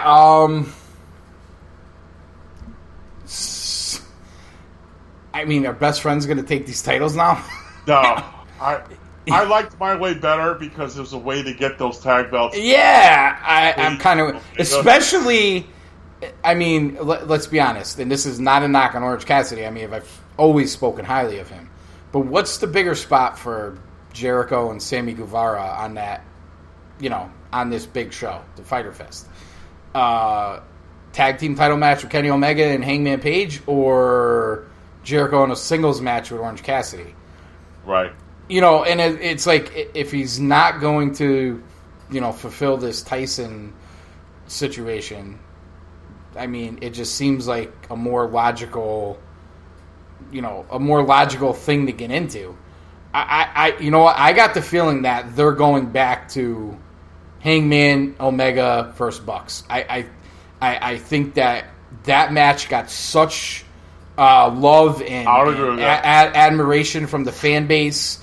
Everybody's still calling it the match of the year. I mean, given this, I mean, let's be honest. I mean, it's not hard to rank a match of the year right now because given the situation we're in, it's hard to call anything better just by the sense of not having fan reaction at shows.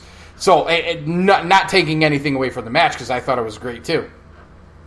And I think they just want to go back there. I really do. And I think they want to have FTR chase the Bucks in a sense. So I just think that's this more evident to me what they're going back to. I don't think they have a clue what to do with the Elite right now. I think it's another problem. You know, the Stampede match kind of took the place of the Blood and Guts months later. So who knows if Blood and Guts will be Stampede versus Inner Circle. I mean, it could be, you know, Blood and Guts, or not Stampede, Elite versus Inner Circle. Who knows? That Blood and Guts could be a total different thing when it happens, whenever it happens. I mean, that arena in New Jersey was rebooked for July. It's now rebooked for February. So if they're dead set on doing it in the Prudential Center, you're not going to see that shit till February. And you literally have a governor in New Jersey who is opening up slower than anybody in the country this side of Gretchen Whitmer. So if you think you're going to see fans in an arena in New Jersey in 2020, you're out of your mind. Barely anything's open in New Jersey right now. I mean, Connecticut's moving faster, which is crazy. It's shocking. You know what I'm saying? So maybe you won't see Blood and Guts till then if they're dead set on doing it in New Jersey. Dude, it's just a lot of, again, it just seems like a lot of up in the air. Like they're trying. To me, I think you have to get to the point now where you can't start reacting to how things are reopening. I think they need to just get an idea of what they want to do, tell those stories, and decide to do them no matter what. Whether you have fans, you don't have fans, half a stadium, 25% of a stadium, a full stadium, doesn't matter. This is what we're doing. This is what we're going with. We're going to play it out. If we have the matches in Florida, if we have the matches in Texas, if we have them in Oklahoma, if we have them in California, if we have them in New York, if we have them in New Jersey, if we have them wherever, we're going to go with our plan. I think they're just being too reactionary to everything that's going on. Like, well, let's wait and see. No, just plan it out. Do what you got to do. Book these stories. They've done great storytelling when they've stuck to stories. The storytelling has been really good. Yes. Right now, I just don't see them sticking to anything, and I think that's why it's very mishmash and bad. I think they're just still trying to try different things. No. But you're making my point though. Don't just try different things. Don't just throw shit at the wall and see what sticks. I fucking hate that. Decide what you want to do and roll with it. Even if you get a little bit of a negative reaction early on, stick with it. The only thing they're really doing that with is Britt Baker. Listen, if you don't want to do Tyson now because there's no fans in the stadium, Jericho could come out, cut a promo, and call Tyson like a scared bitch or something. You know what I'm saying? Like just to tease it. Oh, that bitch Tyson, he don't want none of Chris Jericho. He don't want none of Le Champion. And then you could move on and wrestle Orange Cassidy. Just doing that would be enough. But what they do is they ignore it. They go away from it. They ignore it. They're doing the same thing that WWE does. It drives me crazy. Stop with this shit. All these fucking companies are wrestling. Stop doing this. Build your story, present your storyline, and just stick with the fucking thing. And you can't. We are in a situation right now where you don't know what's going to happen a month or two from now. So you can't just you can't be reactionary. Just be proactive. Just do it. Whether you have fans or not, just roll with it. Worry about your TV audience. They've already done a lot of things that would have gotten humongous pops if fans were in the building because it was time to do it. Just stick with that. Why go away from it? I don't understand, dude. No, neither do I. You know, and then get rid of the fucking ranking system and the records. Just get rid of them. I don't want to see them anymore because they mean nothing. If they mean nothing, get rid of them. And then after the Sammy G, after Orange Cassidy Jericho, they announced 2 more matches for Fyter Fest. So it's official. We got Page Omega versus Best Friends, and then we have Jericho versus Cassidy. Which we talked about. So that is your 5 matches for Fyter Fest thus far. That's how the show ended. I thought there were some pros, and we've mentioned some cons. A few cons. A couple. Sorry, Tony. All in all, no, not sorry, Tony. Tony, grab your dick and take over this operation. Maybe your dad can help you find it. I like where they're going. I like where they're going. I just wish that they would be bringing a couple more wrestlers along the way. I don't know how you push a couple of these wrestlers to the point where you push the wait. Are you talking guys that are there or? Yeah. Okay. You're not using them. All right. I thought you meant bringing more guys. I'm like, hold on, bro. We just mentioned 50 No. They're clearly showing. Yeah. Clearly showing that they got enough now. They just got to use what they have a little bit more wisely.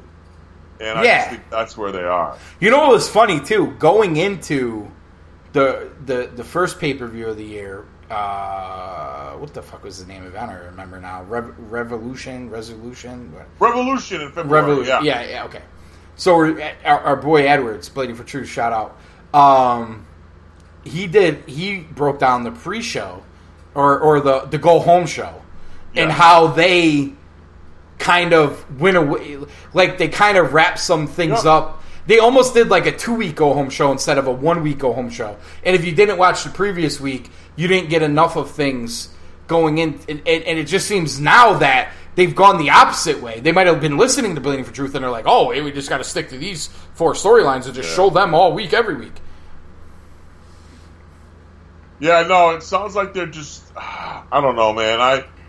I would love to know their philosophy and what they're doing and their method behind their madness. I wish we could learn a little bit more of their method because some of the things you're doing is just scratch your head.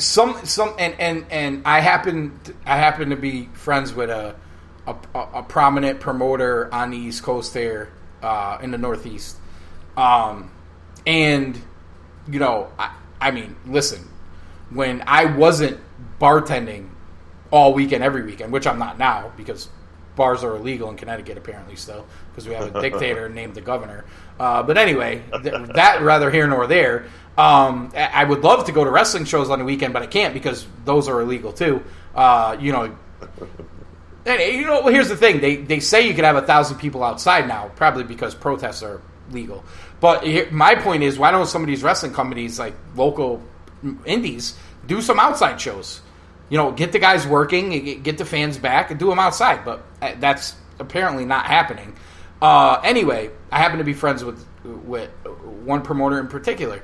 And back in the day, we used to go at literally every show. I was there all the time. And I still go to a lot of shows, but I'm not at every show just because circumstances changed. And there would be things where I used to go with a big crew. We'd have like 20 of us. We literally used to give us our own section. And anyway, there were some things that used to like he knew that pissed us off and whatever else. So I'd get the 2 a.m. fucking text message the night after the show, and we talk about it, and then wouldn't hear much Sunday, and then Monday night he'd call me before Raw because I used to watch Raw religiously back then, and we talk about things and this and that, and it wasn't me. Listen, I'm a fucking fan. I'm not trying to book shows. I'm just giving you my opinion on shit. And it literally, when we have a conversation, I would say that. I was like, dude, I'm not trying to book your show. I'm not trying to tell you what you did was wrong. I'm just giving you my opinion and where we're at and what we're thinking. And then he would give me his side of it. And I'll be honest with you, when you hear the promoter give you that side of it, it's very interesting because sometimes you're like, yeah, whatever, fuck you, like, you're wrong. And then there's other times where you're like, you know what, he's onto something here. You know what I mean? And I think Khan is very he's out there. It's not like he hides. I think he's very honest when he does talk. I don't know that there's a be-all, end-all in AEW. It seems to me like there's a lot of chiefs. And that's the way I take it. I just feel like there's a lot of chiefs. And maybe that's why we see some of the things we see.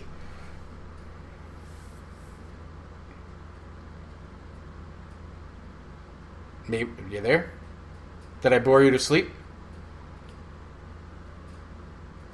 What? I said that I bore you to sleep? No, I'm listening to you. Oh, okay. I was like, waiting for you to jump in there, and you didn't. So I was like, hey, did I put him to sleep? Hopefully, I didn't put the rest of the listeners to sleep. No. Just, no, my only point being, it just seems like I'm just taking all in what you're saying because it does make. It's a lot. It seems like a lot of Chiefs. I don't know that Tony Khan is just like the be all end all. Like I don't know that they have like. It almost seems like it's a committee.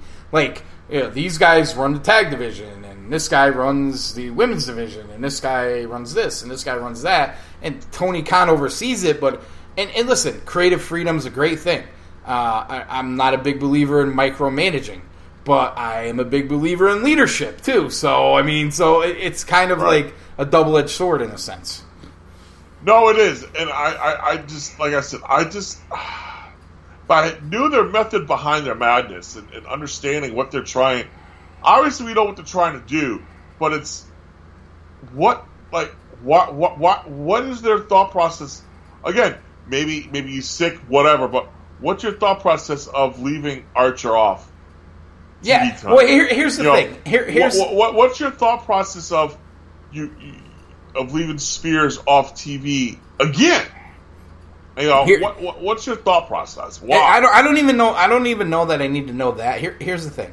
I found for most weeks, and like we've said many times on the show, for a number of weeks, it was like that 2 hours, like boom, boom.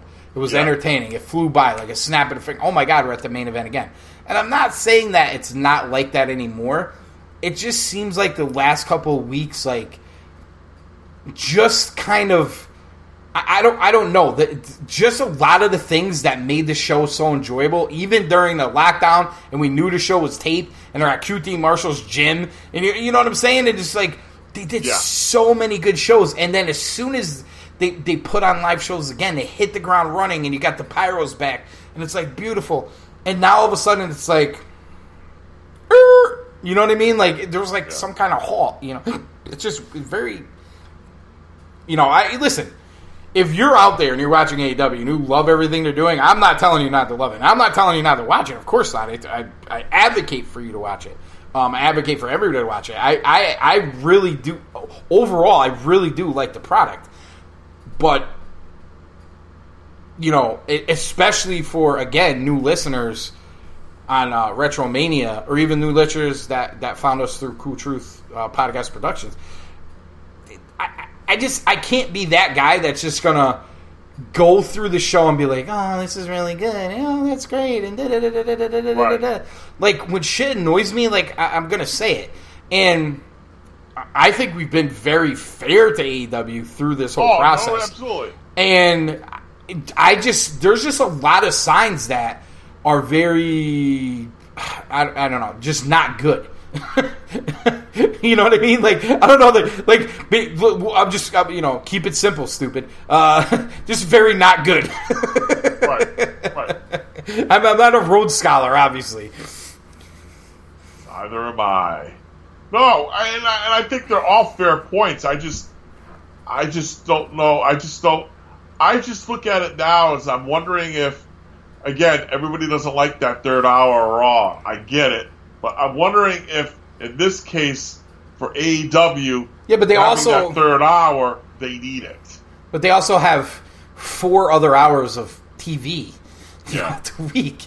You know what I mean? And their pay-per-views are more frequent and everything else. So I just think it's very different. I think it's tough to it's a tough comparison. I don't know that it should be a comparison. I think the NXT AEW comparison is a little more fair. And on both sides, in all honesty. But I want to ask you this before we wrap up here.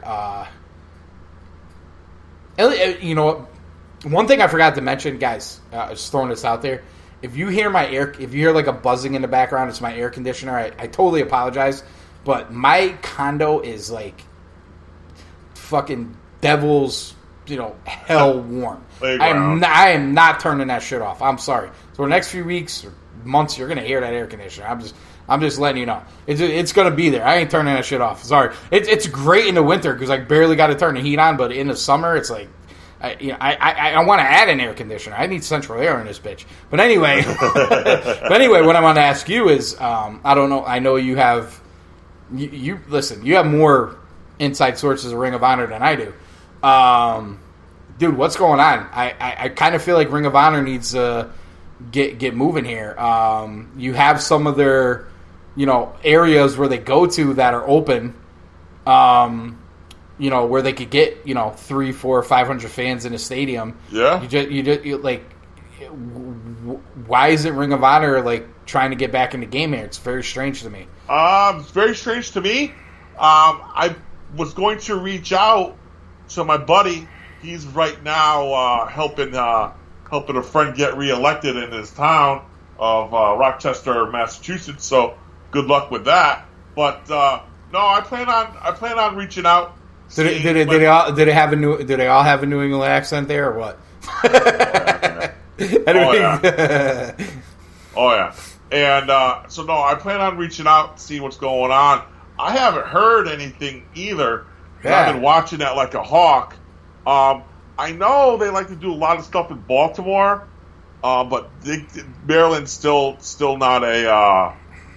As far as I know, I could be wrong, but.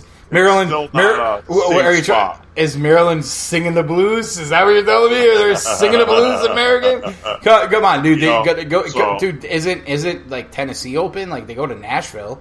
They can't find a fucking arena in Oklahoma, Texas, Florida. I'm sure they could, but in this case, they'd like to keep it safe. You know what I thought. You know what I thought about it too is they because of the connection with CMLL. And some of the talent they brought on, I'm wondering if a lot of their roster is stuck in Mexico. I mean, Rush has got to be still stuck in Mexico. Well, I mean, I don't. Champion. Well, I don't know. But it's not just him. I'm assuming. And then you got Dragon Lee, your TV champion. He's probably still Bandito. Bandito they use a lot. Yeah. So, I mean, it's possible. I wonder. I wonder if. I wonder if they have some people stuck in Canada, some people stuck in Mexico. I mean, I think people are getting out of Canada. I don't know. It's just weird that we haven't gotten like anything from there's them. Not Canada. Like really, the only because Tessa can't get over the border. The only Tessa can't go over the border from where? From the States to Canada. Oh, for Impact. Yeah. Are they only? But isn't Moose there?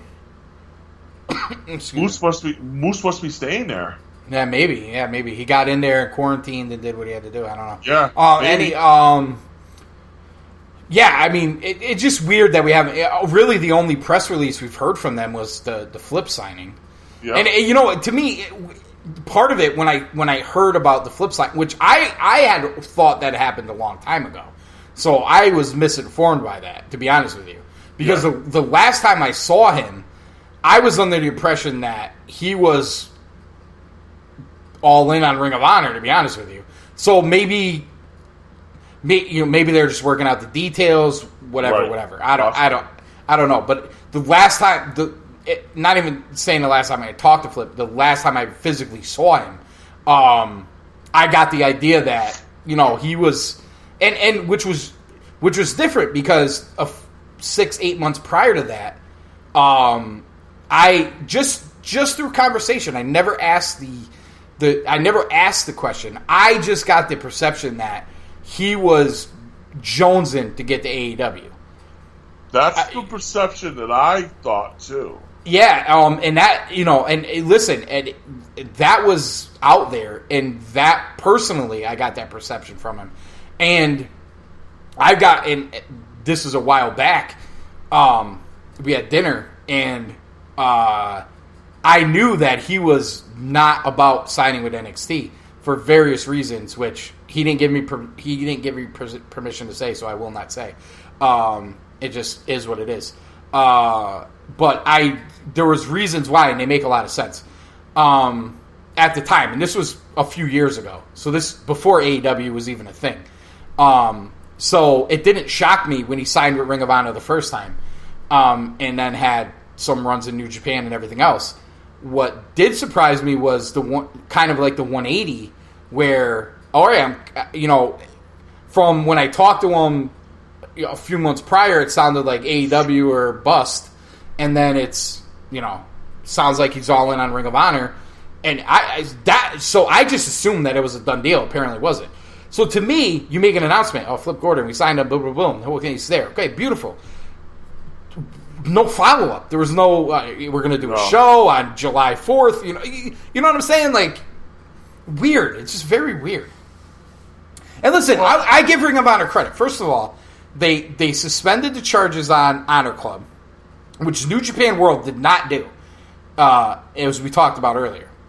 Also, they paid all their talent through all this. So yes. I would have just assumed they would want to get back to it. Maybe monetarily it doesn't make sense for them because they own it, own the network. I don't know. Maybe it just doesn't make sense for them yet. Maybe that's the reason. Maybe they've decided unless we could put X amount of butts in the seats, it doesn't make sense for us. Dude, they're going to put 20,000 in an arena for Trump. Fucking 3 days from now. Ring of Honor can't go to Oklahoma and put 1,000 people in a stadium. They're not going to say no. Maybe they're just looking. Maybe the area they're trying to hit, maybe it's not completely open. Maybe you should hit up Jeff Lowe and have a fucking Ring of Honor on the new Tiger King Park. Yeah, man, absolutely. I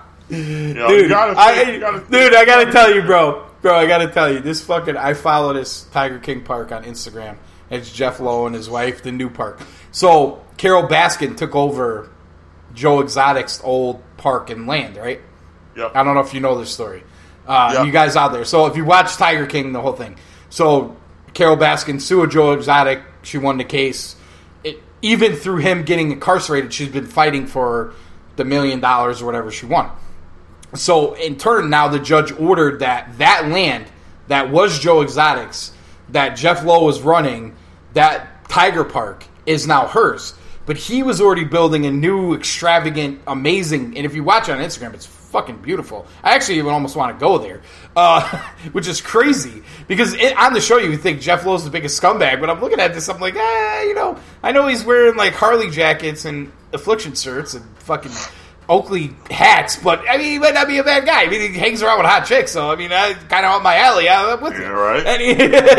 Anyway, so he's like, Carol Baskin, take the fucking park. I'm opening my new park or whatever else. You know what I mean? That's fucking tigers in the background and everything. I mean, fucking crazy. Hot chick, ring card girls. We could be onto something here. Hey, man, I don't know how he affords it, but. It's crazy. Dude doesn't look like he's smart, but he knows what he's doing. That's for damn sure. Yeah. That's one fucking weird show, though, man. Oh my god. I don't know. Did you watch all of them? The Tiger King? Yeah. Fuck yeah. Oh my god, it was twisted, dude. I mean, come on. It's obviously. Listen, I would not have gotten through the first week of COVID lockdown without the fucking Tiger King. I literally, bro. And I've said this many times. I was sitting on the couch and I pull up Netflix and they're like, you know they do the top 10 ranking now. Yeah. So I always look at that, and there's been nothing but bullshit on there lately too. By the way. I got to watch the Epstein thing, but I don't know. I feel like it's just going to all this stuff going right, and that's why I haven't yet. But let's not go there. Anyway, I see this Tiger King, so I watch like the preview, and it's like, oh well, listen, there's more tigers in captivity in the United States than are in the African safari, and I'm like, wait, what? What? I need to watch this. What is going on? I thought it was going to be like another Blackfish. Like the SeaWorld one with with the whales, which literally broke my heart. I will never go to SeaWorld again after watching that. By the way, anyway, I'm watching this. I got to watch this thing, so I'm like hemming and hawing around the first episode, and then it really like caught me. So I'm like, son of a bitch. No lie. I went back to the beginning of the first episode and started it over again. Watched the entire fucking thing that night. Oh my god. I watched the entire thing that night. It literally, bro, fucking Bleeding for Truth. I was talking about, listen, Diamond Dave Rosenbluth, shout out Diamond Dave. He was fucking in there with me. I had my mom and daughter watch. Bro, I should get a fucking a check from Netflix. I had all my guys in my fantasy football league. I'm like, Tiger King. Dude. Insane. And then he had the best part about it is not even the show, because it's a fucking shit show. Like, dude, who wants to watch a gay cowboy with sparkly shirts and guns like fuck two 19-year-old crackheads? Like, I mean, it doesn't really appeal to me, but I mean, whatever floats your boat. I mean, I'm not judging. It is what it is. You know, with a fucking mullet. You know what I mean? Yeah. But dude, the greatest part about it was, dude, the internet's undefeated. The memes, the jokes, man. Yeah. Dude, everybody I had watch it, I'm sending them memes, or sending me memes, or sending memes. Dude, that got you through 2-3 weeks. And I was late to the party, and that's why. And well, here's because of the fucking memes. I didn't understand. Listen, I would rather go back to there than where we are right now. I'm not going. I don't want to go down that road. But all I'm saying is, I'd rather go back there than where we are right now. That's all I'm going to say. Touche. But let's wrap here. AEW Dynamite. White House, my brother. Thank you, as always. Thank you, as always. Crushed it tonight. Absolutely. Thank you, all you listeners. Retromania Wrestling Podcast Network. Cool Truth Podcast Productions. I thought, a fun 2 hours. I hope you guys enjoyed it. Got your mind off all the BS. Sorry for the negativity, but, it's... Listen. It's what it is. Cool Truth. We keep it real. Keep it real, exactly. So we'll be back next week with the Dynamite review. Maybe sooner if New Japan comes up with something really awesome. Maybe we'll do something with it. No promises. Yeah. But yeah, we'll be back, and Bleeding for Truth, Jeff Edwards and White House here are working on their yes, their Four Horsemen show, and I'm the narrator and EVP. EVP, is that what it is? Executive Vice President? No, EP. Executive Producer. Executive Producer of that show. And we are gonna knock that show out of the park. That is going to be one of the great wrestling podcasts you have ever listened to.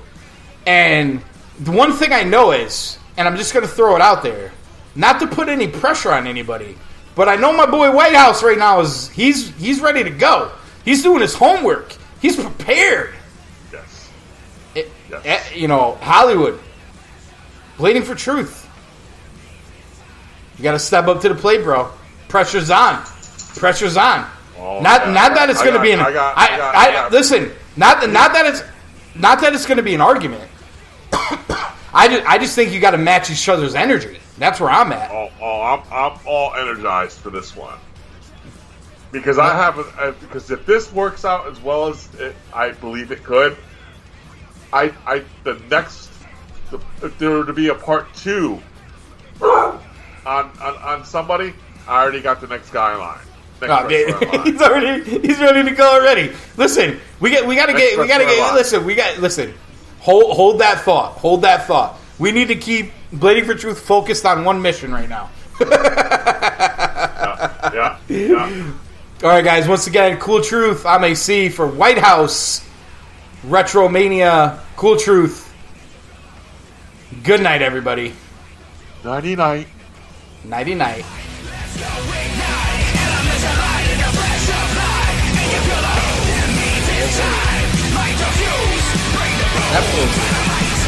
Yeah. Fucking thunderstorms are coming in. Oh, be a lovely night. This is forever.